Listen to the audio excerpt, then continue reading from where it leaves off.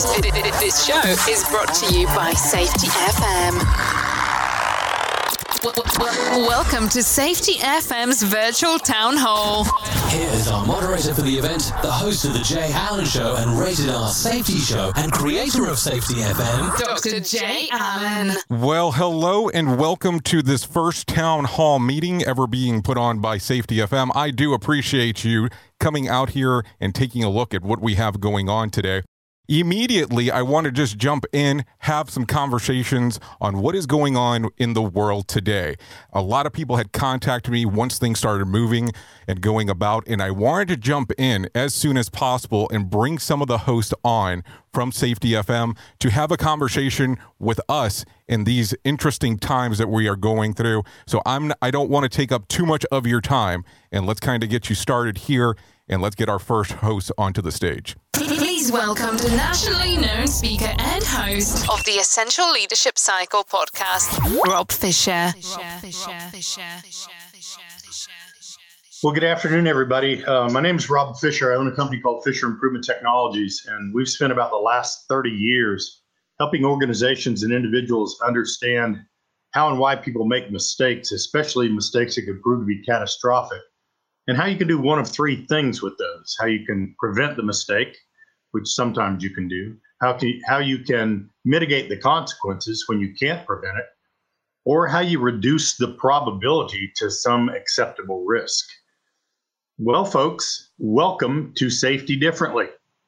Ready or not, we've been using things like human performance and what then became human and organizational performance and advanced error reduction to do safety differently for several decades, really. But here we all are, having to do safety differently.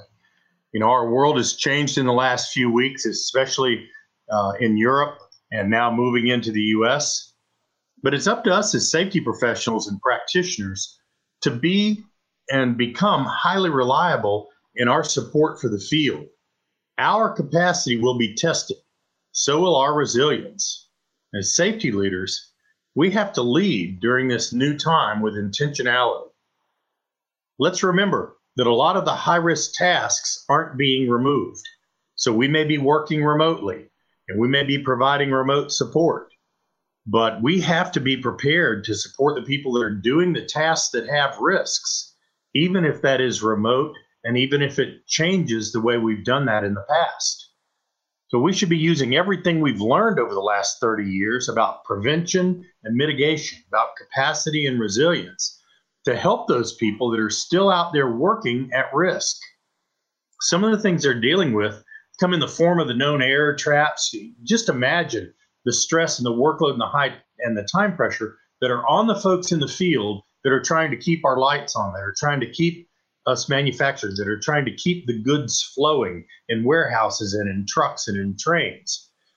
Those folks are now being subjected to what we've known as the error traps or an increase in vulnerability forever. We have to understand those so that we can give good, timely, accurate information to people to help them reduce those vulnerabilities.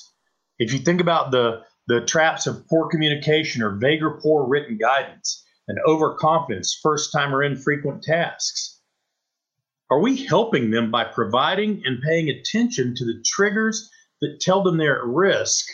And that could be a risk for an error rate as high as 50%. What about distractions and first day back and extended shifts? Are we compensating in our processes to help reduce the impact of these traps? Are we understanding that perhaps some of our rules may get in the way of safe performance during these times? If you think about the trap of distractions, you know, a lot of organizations have very strict rules about mobile device use on tasks. But if we've got somebody that is doing a first-time or infrequent task because someone else has been sequestered or quarantined, and that individual needs some information, we have to provide that help chain remotely now. They can't come to the field. Why would we not want the workers to be able to FaceTime a subject matter expert or a safety professional?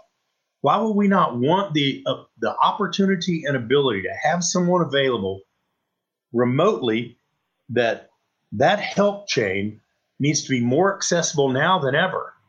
And really, they probably can be, because it's not like we're tied up in meetings and other things at the office. So we need to make sure that as safety professionals, we're using the current system to make sure that we're available even when we may not be able to go out in the field and be there personally. Certainly we want to do that and go out and engage when we can, but safety is being done differently. Are we making sure that we provide people some of the more technological tools? There's a free app out there for pre-task briefing. It's called Illumitask Ready.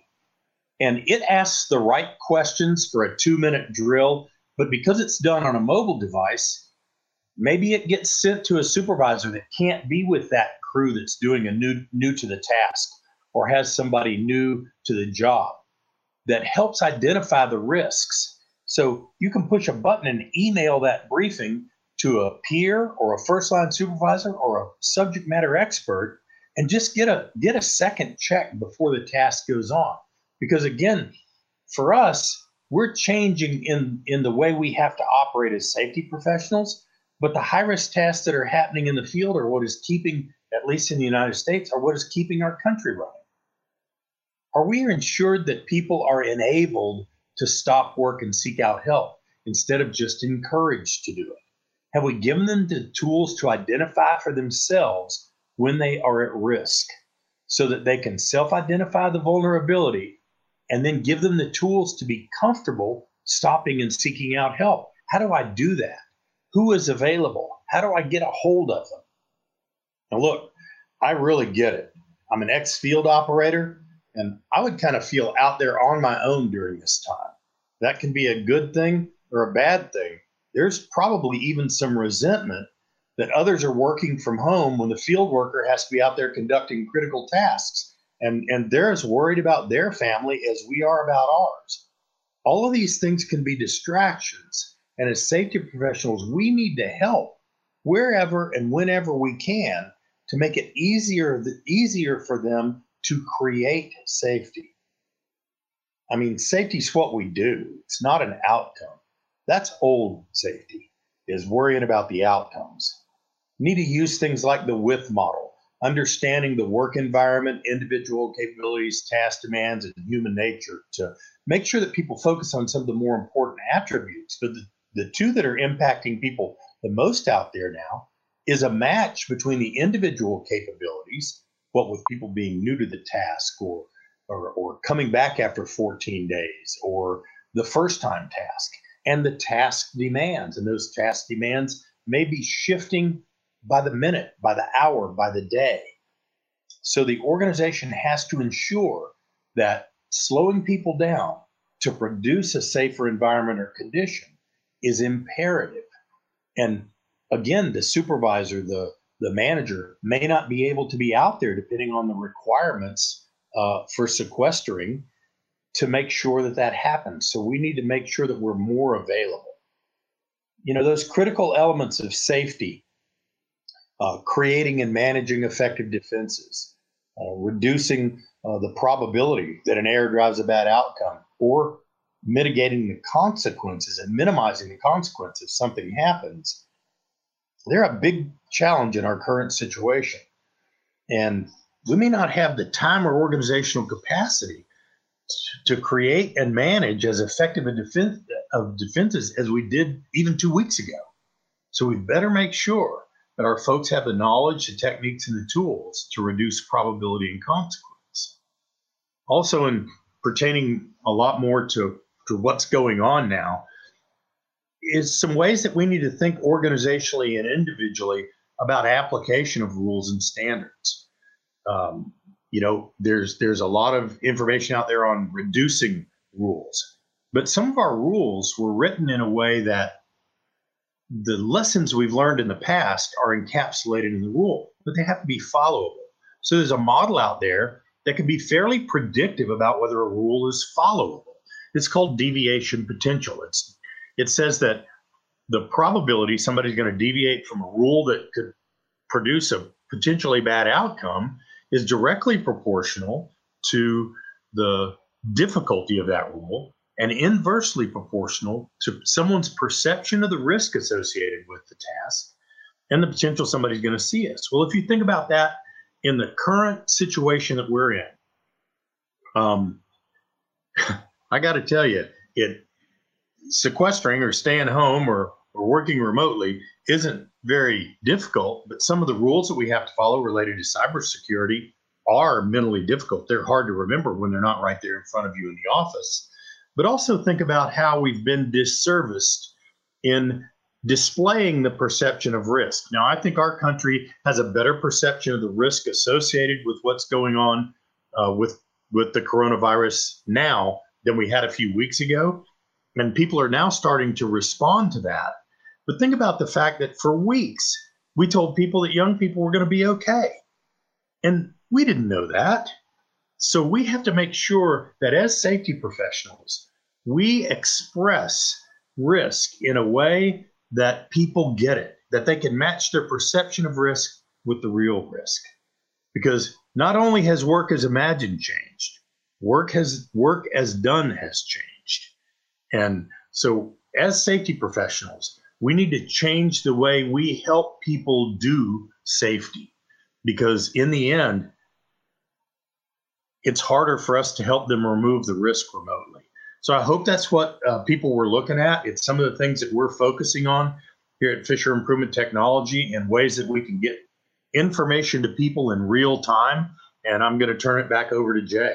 Well, thank you, Rob. I really do appreciate the information. Now, I want to let everybody know, here's what we have going on. We are actually coming across on twitch.tv if you're watching the video broadcast version. Of course, on YouTube. We're also doing the Facebook groups and on some limitations on LinkedIn as well. We're also going to be available on safetyfm.com, safetyfm.live, and the different apps. Now, what I'm asking for people to do is to go to safetyfm.com if they have questions, and we will take those questions at the end, towards the end of the event. That way we can actually have the whole panel of hosts answer the questions as they come about. So let's get ready to move on and go into our next host coming up. Please welcome the host of the X Factor of Safety, Pedro Maciel. Welcome, everybody. Hope everybody's having a wonderful day. This is a great time to be around and to understand that fear is not an option when it comes to fighting this global pandemic and epidemic, especially those that have children. You know, as we move forward and understand the actual outcome of what's to come about, having the children brave by your side while you too being brave, it will definitely help all the adversity that's going on in the world. You know, I'm in Georgia, and some of the facts that are happening here locally, you know, we have 287 confirmed cases in the state of Georgia alone. And it's a pretty scary thought, especially when, you know, the kids are watching the news and seeing what is going on out there in the world. But rest assured, keeping them safe is the priority, because they are the future. They are the ones that will be, you know, here way past us adults and us safety professionals. And some of them might end up going into the safety profession. So my message to families that have small children, make them aware of what is going on, but don't let them be afraid of what's going on. Make them understand that washing their hands is a normal act in life. It happens. It's what you have to do to stay clean, to prevent spread of infection. Also, if they start to feel sick, to let you know right away. That definitely becomes one of the major issues of the spread of the virus, is not knowing when you are sick or when you're not sick, and being around people. Self-quarantining yourself and quarantining as across the states is definitely playing a big part to, you know, bringing down that curve and flatlining. It's not happening quickly enough for some of us, but we definitely know that it is on a decline with some of the quarantine that's going on. As a safety professional in the construction field, you definitely have to make sure you adhere to some of the, the federal guidelines that they put in place, the CDC has put in place with keeping your workers safe. Any private sector employee and employer should be abiding by those rules as well, just to make sure everybody is safe and sound. Hand sanitizer, the cleanliness of the hands, the cleaning down of common touch tools, those types of things will definitely help prevent the spread of this infection. Also, I know some, workers and workforces out there are having a hard time coming by water and hand sanitizer. So one of the resources out there, distilleries are now making hand sanitizer. So get with your local distilleries and get that hand sanitizer, and they're handing it out for free. All you have to do is bring a container to be able to put the hand sanitizer in, and they're doing that to help the community while these shortages are happening across the country. Having kids myself, teenagers at that, they don't want to listen to anything that we're saying. But on the same note, we definitely have to make sure that they are made aware and not always listen to what's going on social media. There's a lot of false information that happens out there. So same thing goes with the workforce. Any false accusations or false media that they're getting, they should be coming to a reliable source, looking at the CDC website, looking at the federal websites and the local government websites that have been put into place to get that information across, and then relaying that to their workers. And, if you have people that speak Spanish and don't kind of understand at your job site, you can always find an interpreter. They have all the resources available in Spanish and other different languages. So that way that communication barrier is never an issue, because we want to make sure that those individuals are safe as well. One of the things I want to add here in Georgia, the governor is definitely putting, good use to the resources. There is an Air Force base where, confirmed cases have been placed, and definitely using all the resources to help facilitate any new cases. There has been a total of 1,800 tests that have been issued. So again, the drive-up testing facilities, if you don't have to go to a drive-up testing facility, call your doctor first and see what is going on. If it's a mild allergy reaction, if it's just a common cold. And then once you get to that severe state, then I suggest going to one of those testing facilities or, possibly the hospital. But we want to minimize as much time out and about, as well as saving those resources for the individuals and those confirmed cases that we end up getting. If you have, and some of the precautions you take on a construction site and what you end up having on a construction site, anybody that seems sick, anybody that shows signs of being sick, just go ahead and tell them to self-quarantine, send them home, because they are going to be around everybody else. They might sneeze, they might cough, they're going to come in contact with tooling, machinery, and clean up after those people. If they find out middle day that that they are sick, they will end up infecting somebody else. So just make sure that you're taking those precautions on a construction site. It's very hard to keep a construction site sanitized because it's sometimes such a dirty place. But in this time and age and what we're going through right now as a country and a nation, we definitely have to have that mindset of being able to disinfect and being able to keep clean and keep people self-quarantine so the spread does not continue to happen. With that being said, again, all those that have children, make them aware. That is my biggest take. And what I want to pitch out there is make sure they are aware of what's going on. Keep a close eye on them, because young people are not immune to the coronavirus. They have a less chance of being infected, but they could still get infected and then cause troubles for older generations. So just be mindful of that and make sure. Pedro, thank you for the time, Pedro. Really do appreciate it. Thank you for actually sharing your messaging here. Also, wanted to also point out that this is actually Pedro's first week on Safety FM, so this is definitely some interesting times for this to actually be going on, but I do appreciate the message. Hopefully we'll have some questions towards the end that you'll be able to answer. Thank you for what you're saying. Please welcome the nerd, the Hope nerd, Samuel Goodman. Hello, howdy, hi everybody. Sam Goodman, the Hop Nerd. I'm happy to be here. Let me start by sharing with what I'm seeing a little bit locally here in my neck of the woods and with some of the organizations that I interact with. Most of the organizations that I'm involved with, I'm seeing some pretty smart things out there. From most, maybe not all, but from the vast majority of them. I'm seeing non-essential folks being directed to work at home, which seems like a pretty great idea. I'm one of those non-essential folks right now. So for me personally, I'm distanced. I'm working from home. The show must go on, though, right? The work must go on. So most of my stuff I'm accomplishing through Zoom, Skype, FaceTime, all that kind of sort of stuff.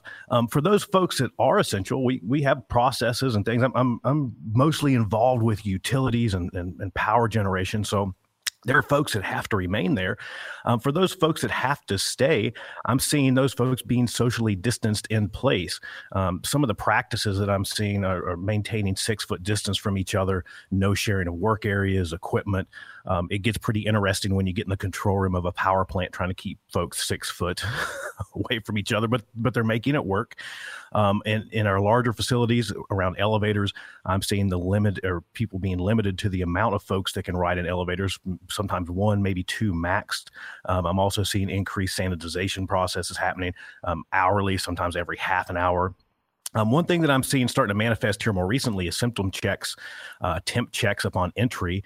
We're in the midst, or at least some of the folks that I'm involved with, we're in the midst of some outage season. So we have tons of contractors that are still arriving onto sites. We have tons of essential personnel that are still arriving to sites. So as we're doing that part of their way in every single day, they go through a symptom check station. They go through a temp check station, which is pretty interesting. My significant other works in healthcare, and they're doing the same thing at their facilities.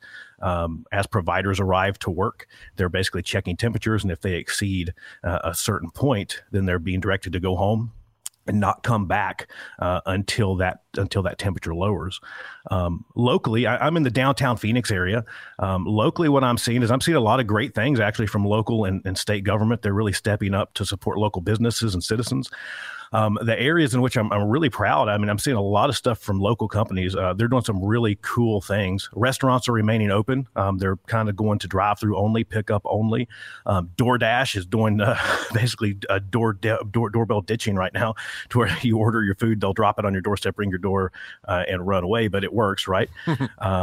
The one thing that I'm seeing is I'm seeing a lot of panic in our local grocery stores. Shelves are getting a little bit bare. So it's pretty interesting to see some of that panic start to manifest. Local grocers are actually starting to counter that by offering certain shopping hours to more vulnerable citizens.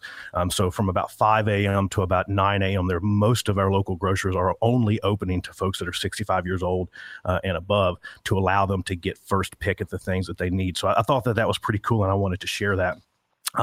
For me, what I'm seeing out there is I'm seeing a lot of polarization, though. I'm seeing folks some that are extremely optimistic and some that are not so much. And the message that I really wanted to share here is that I really believe that it's a time for balance. Too much optimism while diminishing the threat is going to risk more lives. Too much panic is going to risk more lives. So I think we need to find balance. And I think we help to promote that balance as safety professionals by driving people to valid and real information. I know that's been said a couple times, but there's a lot of misinformation out there. So I think we need to continue to direct people to valid news outlets. We need to continue to direct people to the CDC guidelines. We need to continue to promote the stuff that actually works. We know that social distancing works. We need to continue to drive that. We need to drive those solid sanitization practices. With that being said, though, it's a time for helping, not hiding. We need to make sure that we are reaching out. We need to be encouraging other folks to reach out to the communities, to their neighbors, to their families, to their friends, to make sure that they have the things that they need to make sure that we can be helping in any way that we can. From our profession, I think we need to act as the calming effect during this kind of storm that's going on. Again, I think we need to drive folks to balanced and valid information. I think we need to continue to drive preparedness, not panic. And we really need to be helping each other and not hiding. And that's really all I've got. Back to you, Jay. Well, I really do appreciate that, Sam. I think that you covered some great information there, and definitely when we get towards the end here, I would really like to have some more information on what's going on with how you were saying with your significant other in the healthcare process and how they're really going into some of that detail. But I really do appreciate you sharing. So let's go ahead and move forward and go into our next host. Please welcome the host of the Safety Consultant Podcast, Sheldon Primus. Hey, welcome everybody. Thank you so much for this time that you've given me, and I'm really excited about this town hall. So I'm going to break up my time into 3 different ways, if you will. So the 3 different ways that I am going to break up my time is I'm going to first talk about being a plant super for the utility sector, and then what we used to do with business continuity. And then the second thing I'm going to really worry about is like the EH&S component to what we're dealing with the COVID-19. And then the third is just my plan as the family plan itself. So when I first got started, I've been actually in the wastewater field, so liquid utilities. Everyone's got to flush, right? You got to make sure that you can flush and you could get that utility side going. So we always had business continuity plans. We've always had plans for pandemics. So your utility is going to be okay. Now, first, let me let you know that if they're run well. So usually what we had to do, we had to break away from some things that was like just-in-time product ordering. Couldn't do that because for us, if there was a breakdown and a lift station's about to back up into a street, you have to have another pump ready. You have to have another system ready. So lean management might be something that you might have to start talking about when you are addressing pandemic preparedness in the future. Cross-training is another one. You might have to start thinking about cross-training, and when you do that, you're going to have to step on some people's toes in between, this department and that department. It's like the Crips and the Bloods with these different departments, right? So you're going to really have to start dealing with that and the union contracts and things like that. So business continuity is corporate culture, but corporate culture, if done right, is safety culture.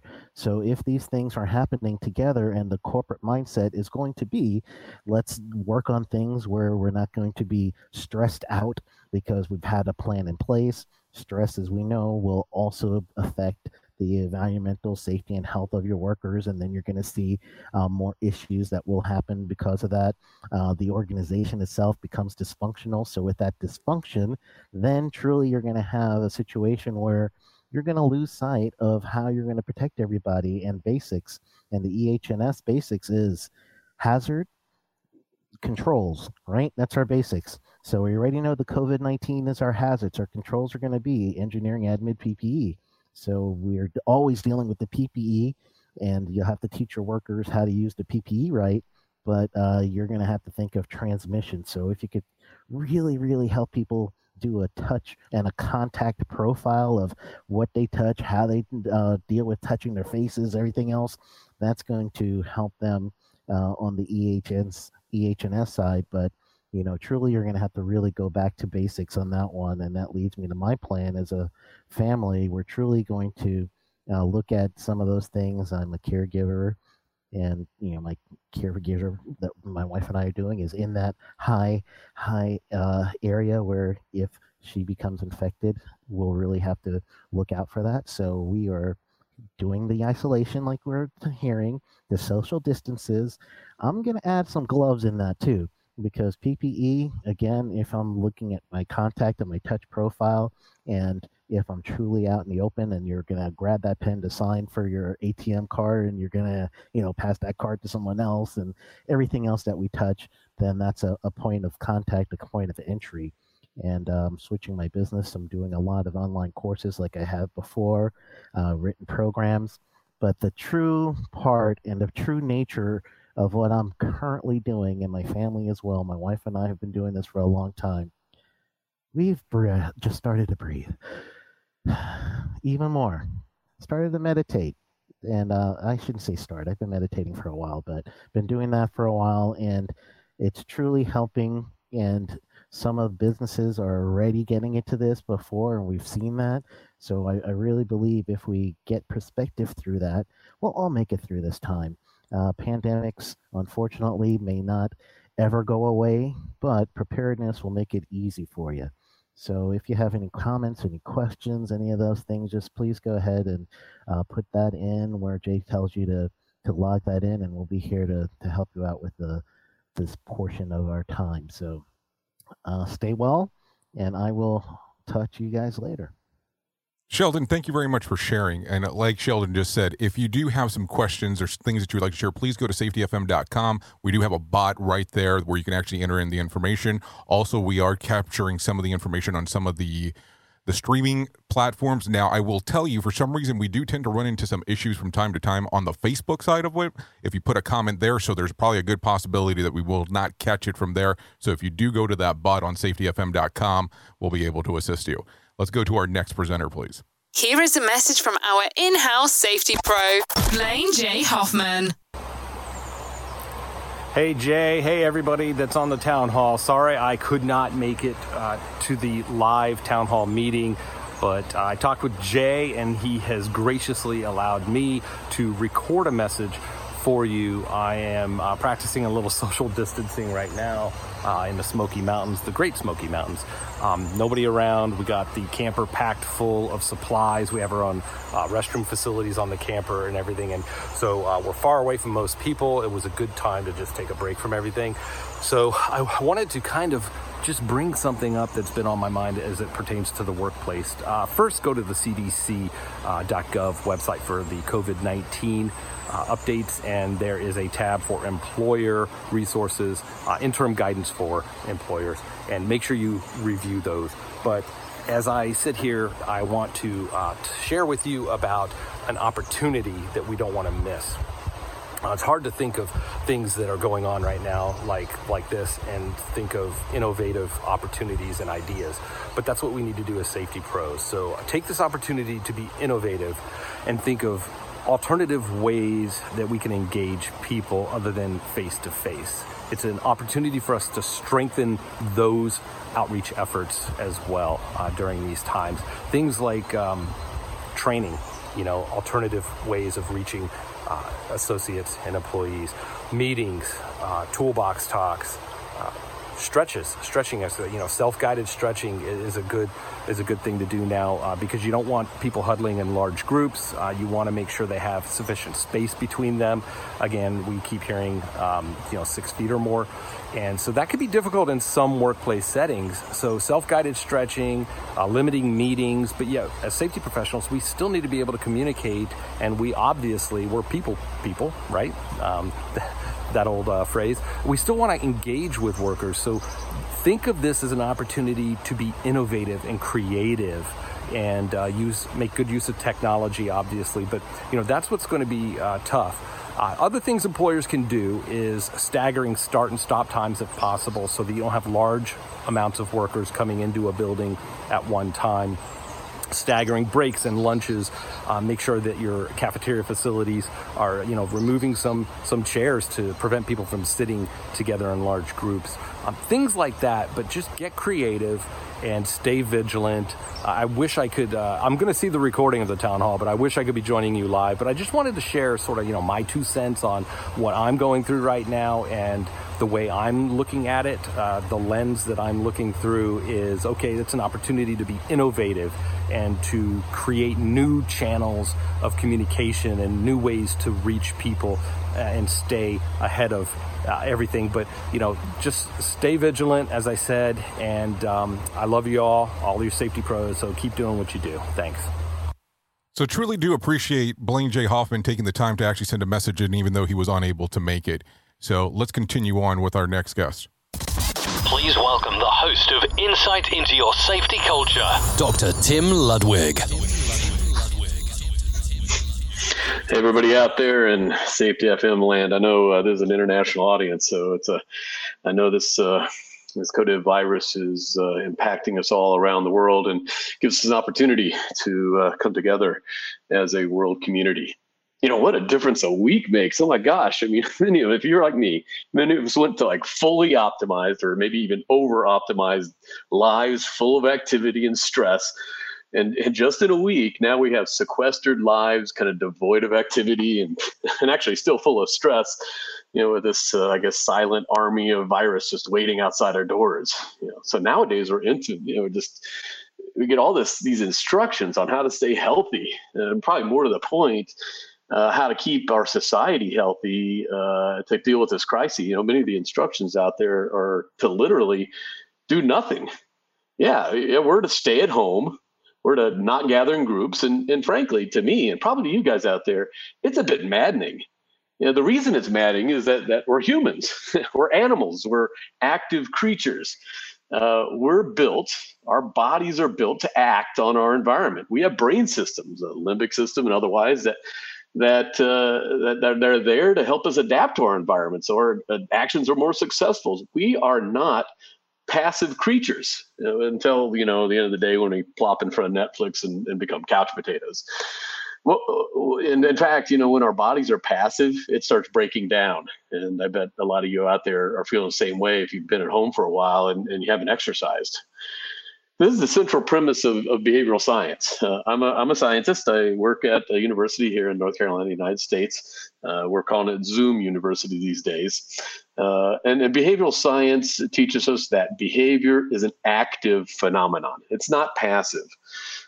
In fact, we call this the dead person test. Although in our woke age, we should name it the dead person test.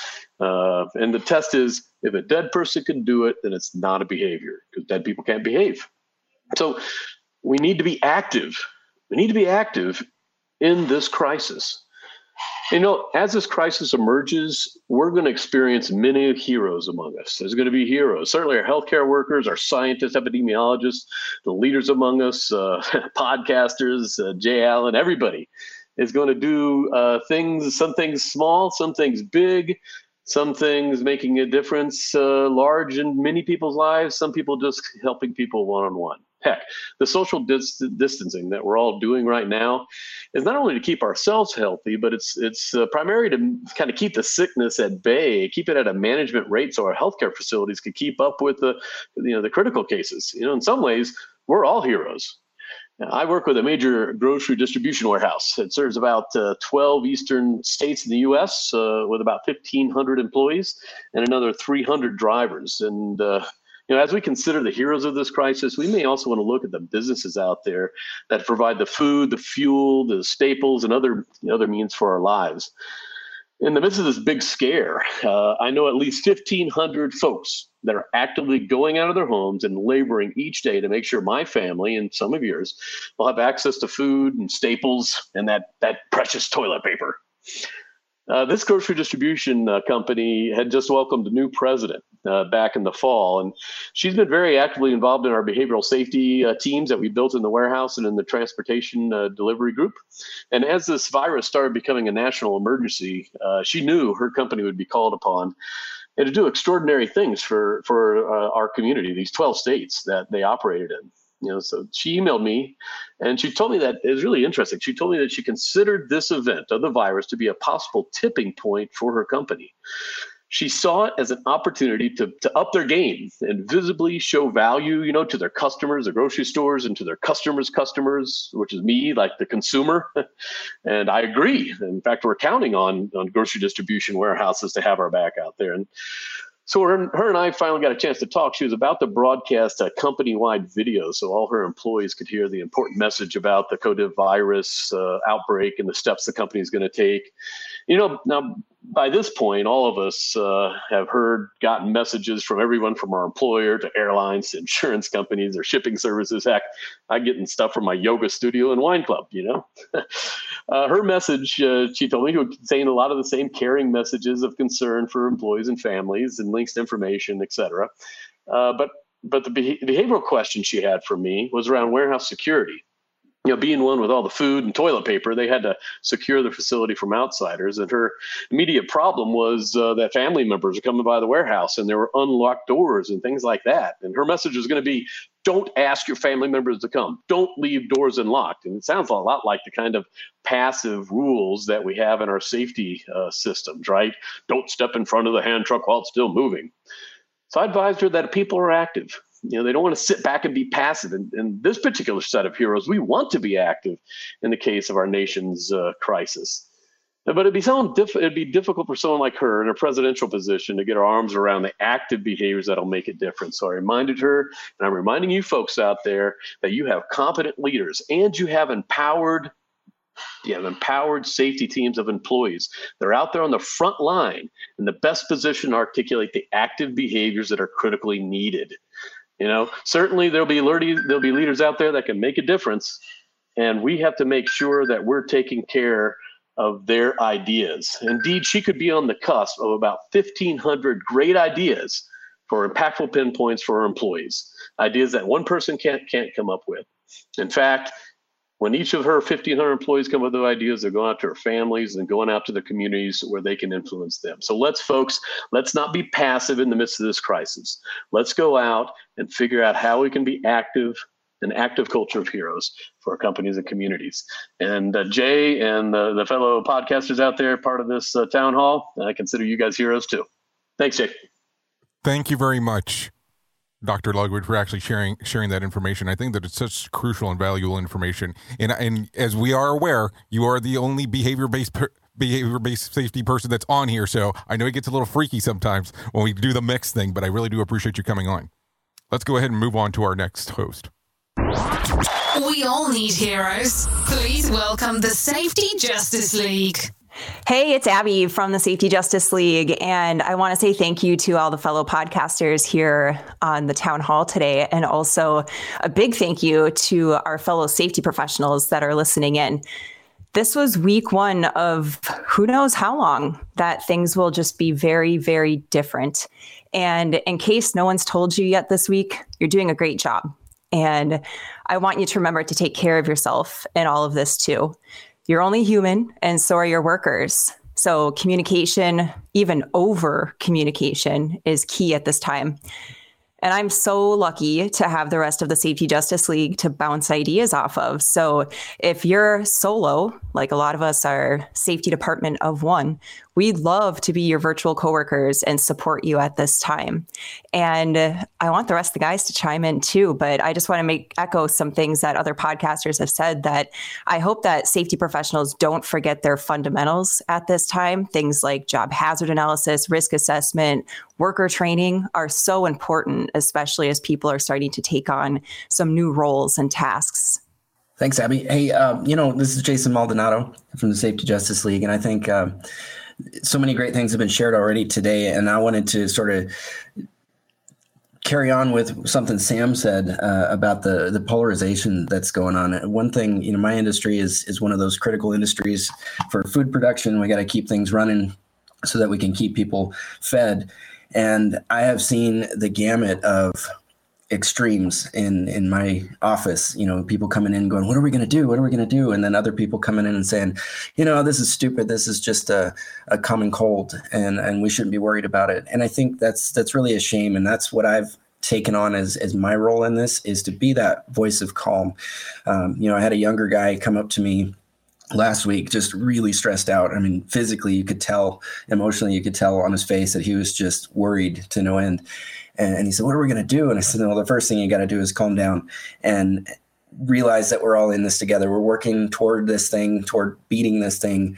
And we're dealing with it as the information comes. Every day is something new. And I think it's the shame of the whole situation is that we have such a polarization, like Sam said, where you've got the extreme saying this is going to kill everybody, it's the apocalypse, and then you've got the other side saying it's no big deal. And I think the truth is actually in the middle. And that's something that we really need to focus on as safety professionals and be that source of calm. It's almost like a really catastrophic event where you're the first responder. You can't go in there freaking out and adding to the chaos. You have to be somebody who's going to take up the mantle, so to speak, and really be calm, really be professional and act on what we know, what we are trained to do. And I think that a lot of people are doing that. I think a lot of people need to be reminded a little bit. So that's where we come in. And again, reach out to any of us, any of the podcasters here on this show here, and we're willing to help.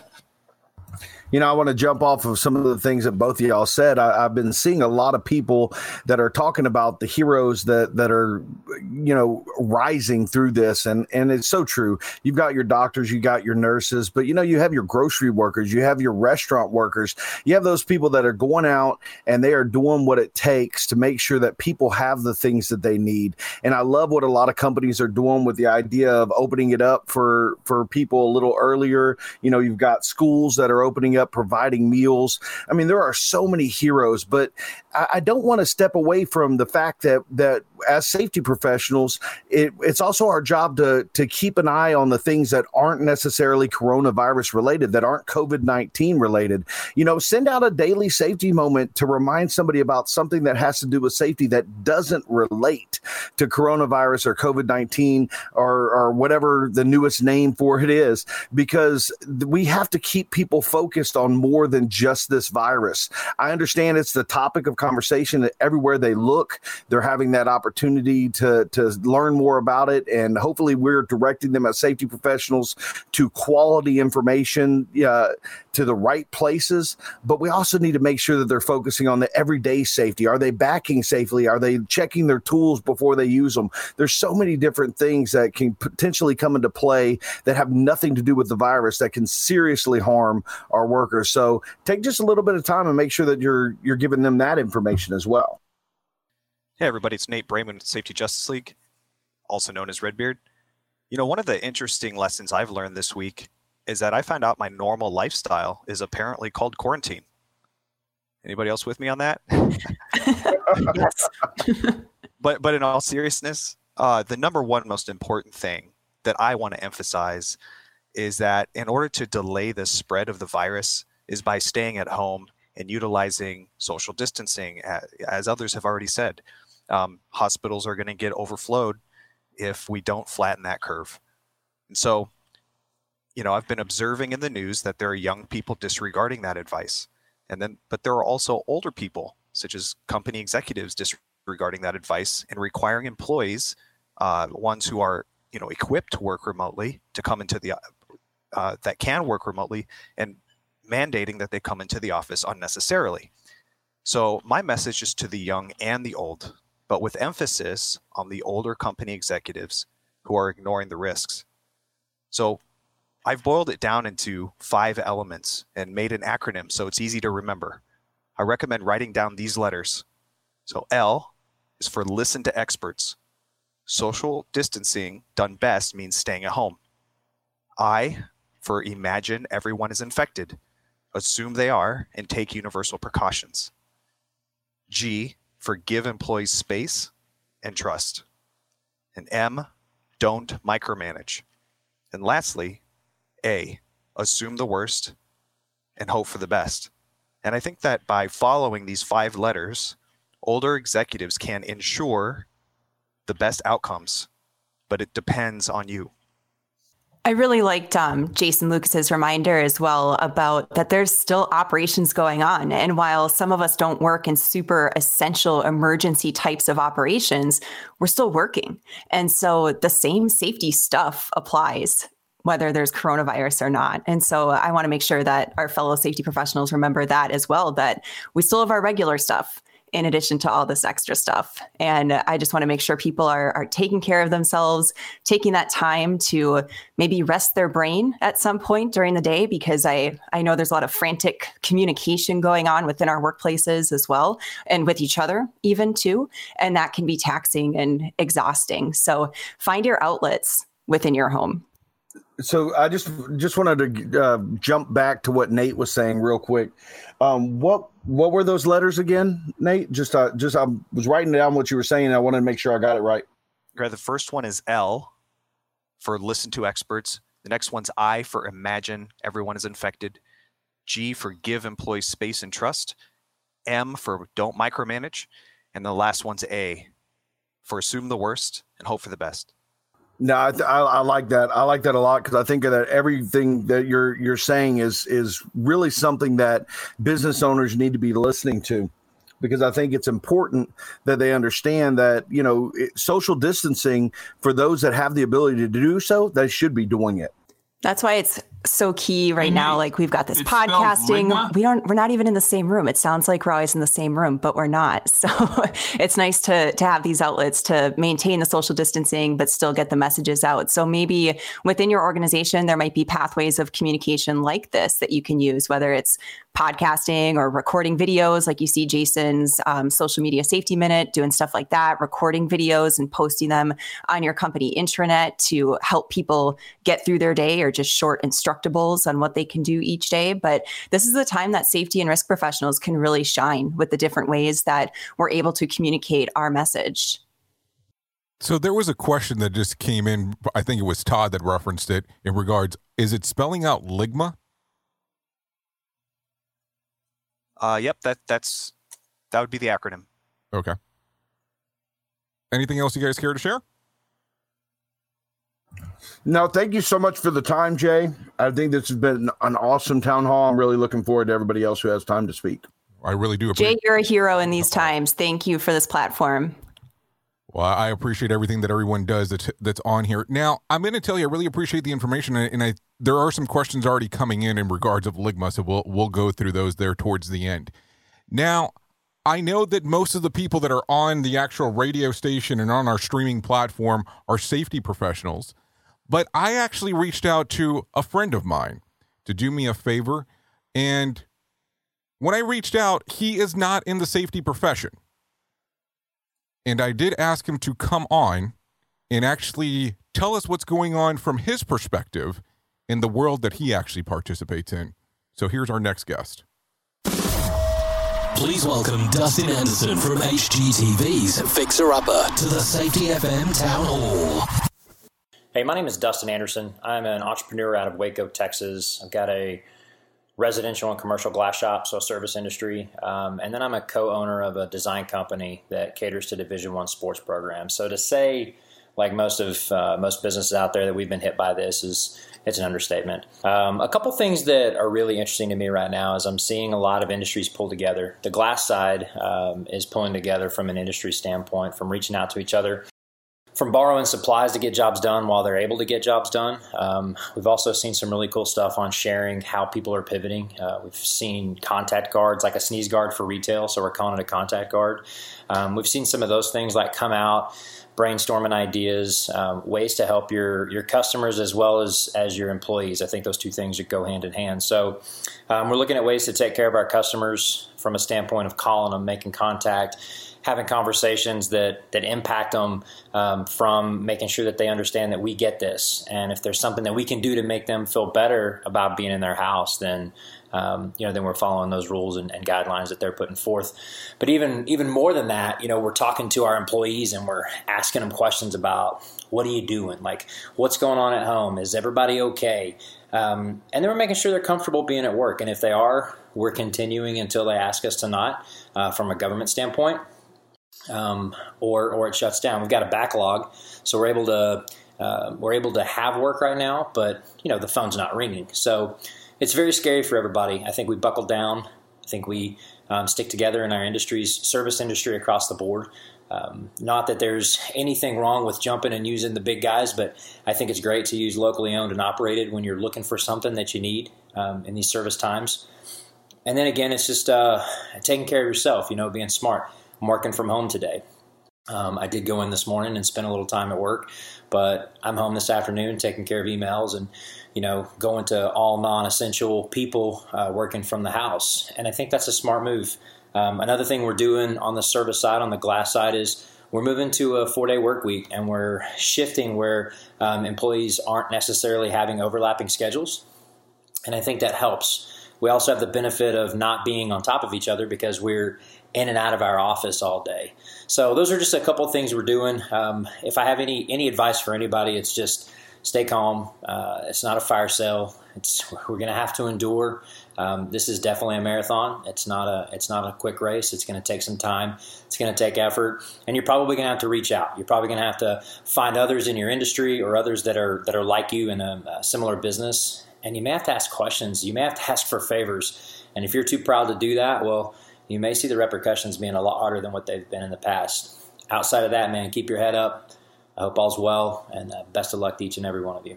So I really do appreciate Dustin Anderson taking the time to do that, because I know that he's also one of the spokespersons for glass.com. So taking time to do this was I appreciated him actually going out to make sure that he could talk to our audience in that particular regards. We'd like to go ahead and move forward and have our next speaker come up.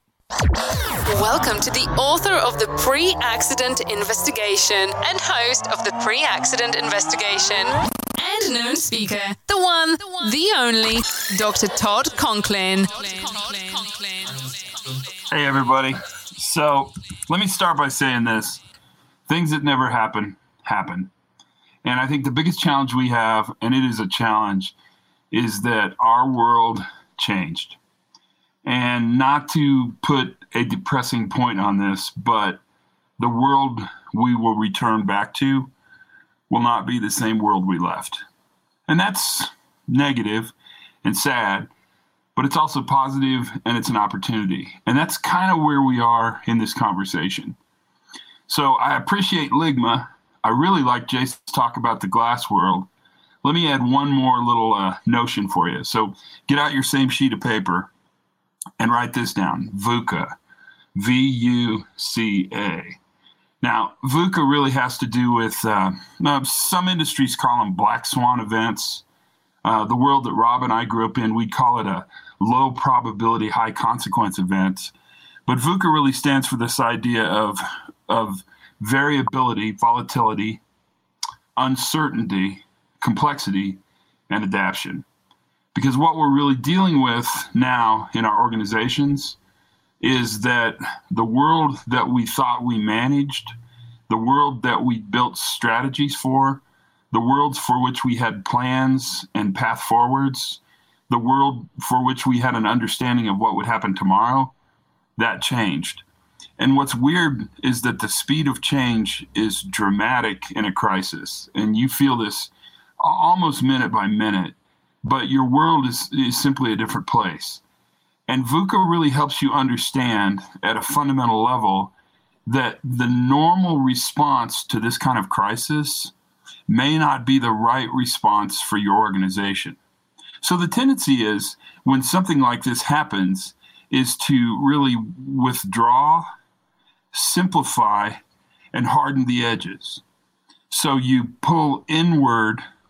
You no longer look at the complexity of the situation. You look for very simple, quick answers, and you build walls between you and the rest of the world in order to provide security. Those are really good things. There's nothing wrong with those. In fact, we can make a pretty good case from the behavioral standpoint that that's kind of hardwired into being a human being. But the challenge we have is that really those responses are wrong. And I say wrong with the most loving sort of attitude I can say that with. In fact, when you're met with crisis and uncertainty, probably you want to disrupt. So instead of simplifying, really look deeply into the context of the event, because that'll help you. Instead of hardening the edges, increase diversity. So you heard Jason say, if you aren't willing to ask for help, if you aren't humble enough to reach out and get help from other industries, other peers, it'll be a difficult ride. That's exactly right. You want to actually increase diversity. You want to look for, actively seek other opinions and other ideas. So suddenly the 1,500 employees that are running a grocery warehouse, a job that we wouldn't have thought would be essential or high risk, we wouldn't put them in the same category as firefighters and ambulance drivers, but they are. They're in that very same category. That group of experts, the diversity that they represent, that's everything. And so the challenge is to keep your organization constantly micro-testing new ideas and being flexible and adaptive enough to understand that the world is changing, and the idea that worked today may not be the best idea for tomorrow.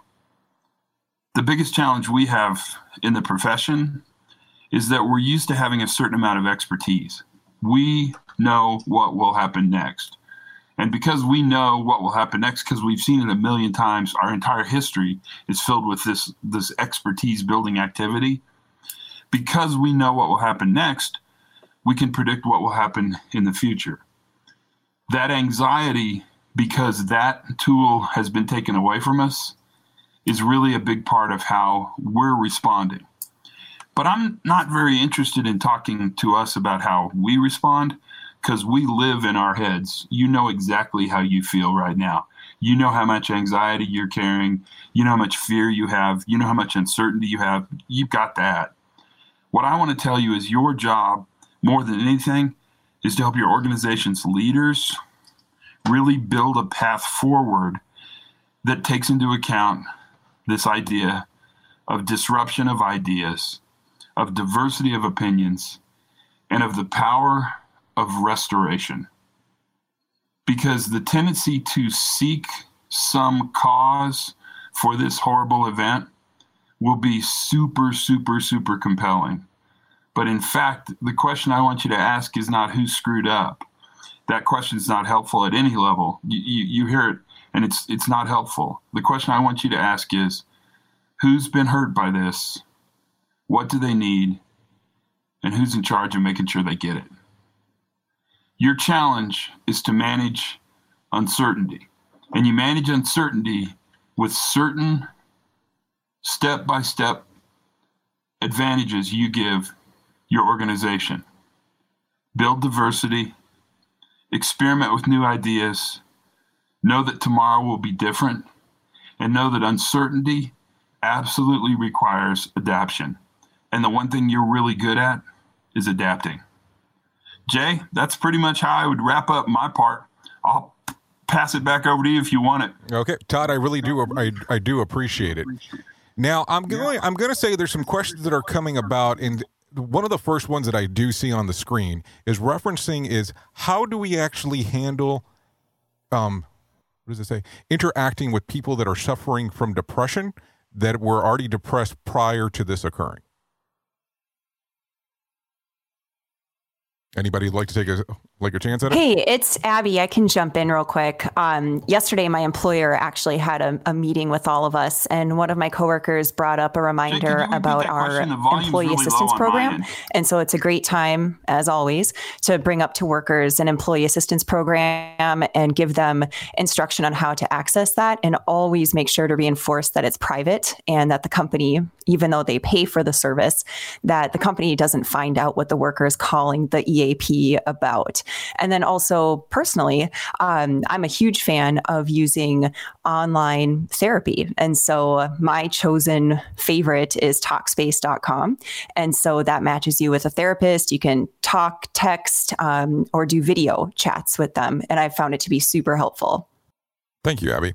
Is there anybody else? And the question was related to how should people be interacting? Let's do that again. It's pretty much the summarization of it is, what would you do right now with people that are suffering from depression prior to this event occurring and then now interacting with this? Because Todd, I think you were saying something at the same time too, so I apologize. Okay. Next question then. Yeah, this is Rob Fisher. Go ahead.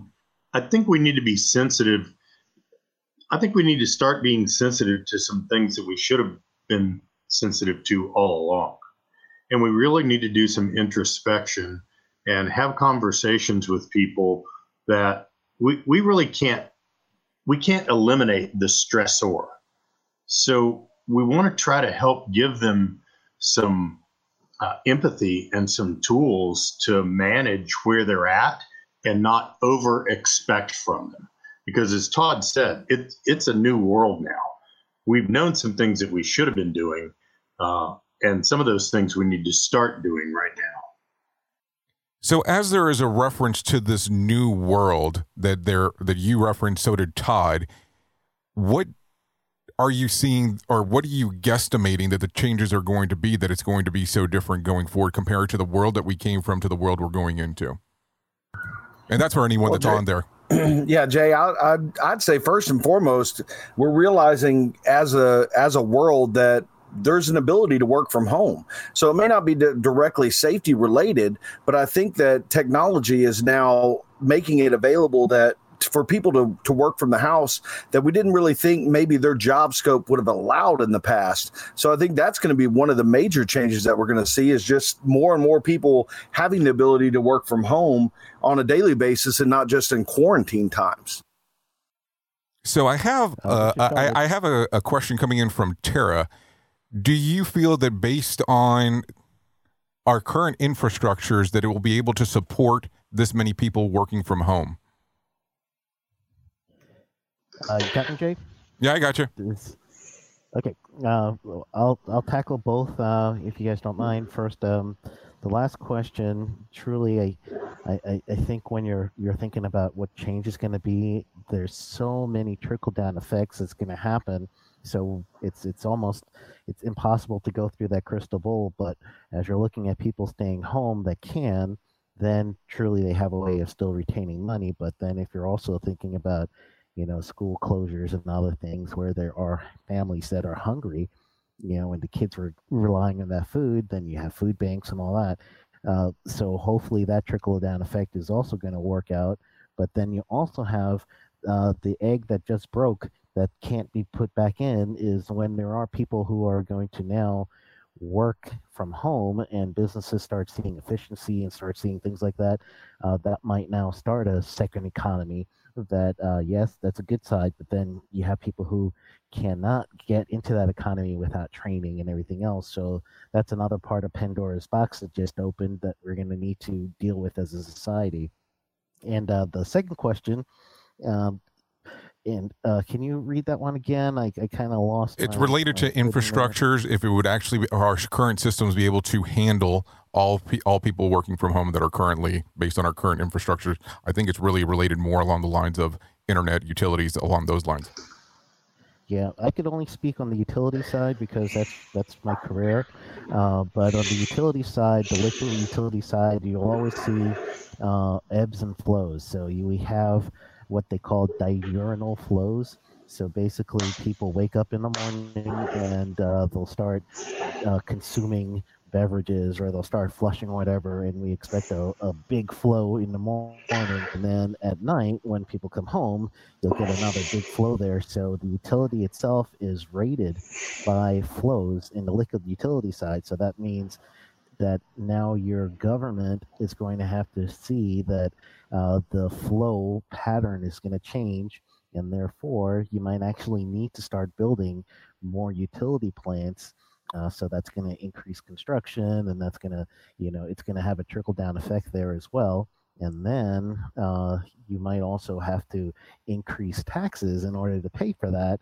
And that trickle down effect, again, is going to happen. And everybody with the broadband, if we're all working at home and we're sucking off the broadband, depending on what kind of system you have and infrastructure there, not everybody is going to have a system that can support that. So that's another thing that will be taxed. It's just how quickly can we get those resources back.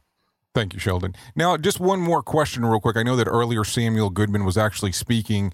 He did make some references to some change to his significant other on how they were doing the work structure and that they worked for a healthcare provider. Now, how long ago did you start seeing these particular changes, and were they enforced based on some of the suggestions that we're seeing online, or how did this come about? Hey, Jay, this is Sam. This has picked up really over the past couple of weeks. I just got a text from him, and that's kind of what he was going to say was that I'll just read from this a little bit to share with you some of the changes. They had implemented some different type of documentation in around assessing for COVID-19 symptoms.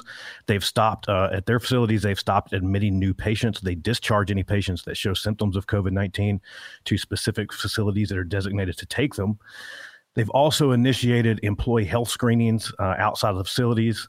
They have any person that shows up to work with a temperature of 100.4 or greater is basically turned around at the door. Anyone exhibiting symptoms of shortness of breath, sore throat, dry cough, employees showing any signs of those remain outside of the facility until further notice. Clinical staff showing signs or symptoms must be out of the facility for a minimum of 3 days. Let's see. They have gone farther to quarantine the facility. Nobody goes in and out as far as patients. No visitations from families.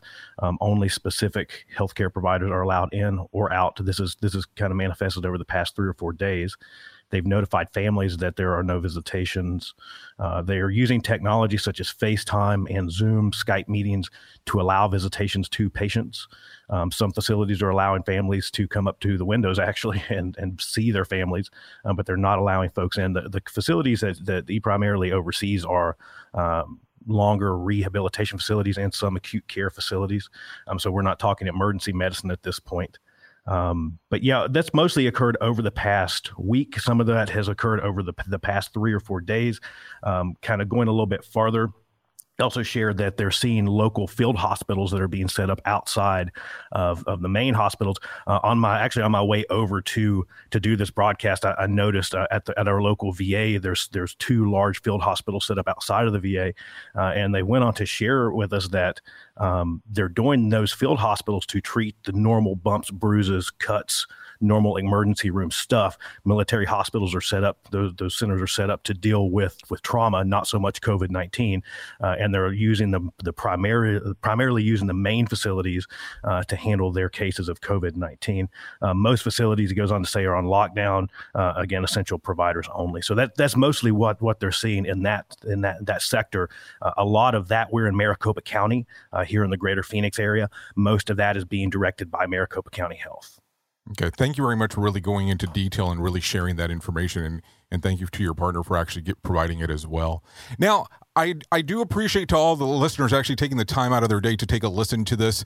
What we're going to do is we're going to take this information, we're going to put it out on a podcast version, potentially also a video format. That way you can have it readily available for you can go back to some of the information, talking about VUCA, talking about LIGMA, talking about some of the different things that were mentioned by some of the panelists that were on here.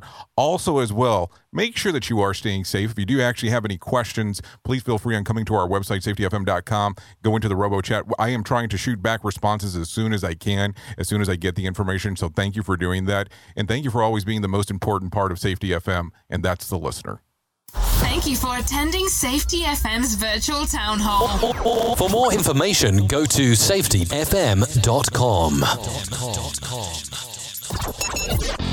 The views and opinions expressed on this podcast are those of the host and its guest and do not necessarily reflect the official policy or position of the company. Examples of analysis discussed within this podcast are only examples. They should not be utilized in the real world as the only solution available, as they are based only on very limited and dated open source information. Assumptions made within this analysis are not reflective of the position of the company.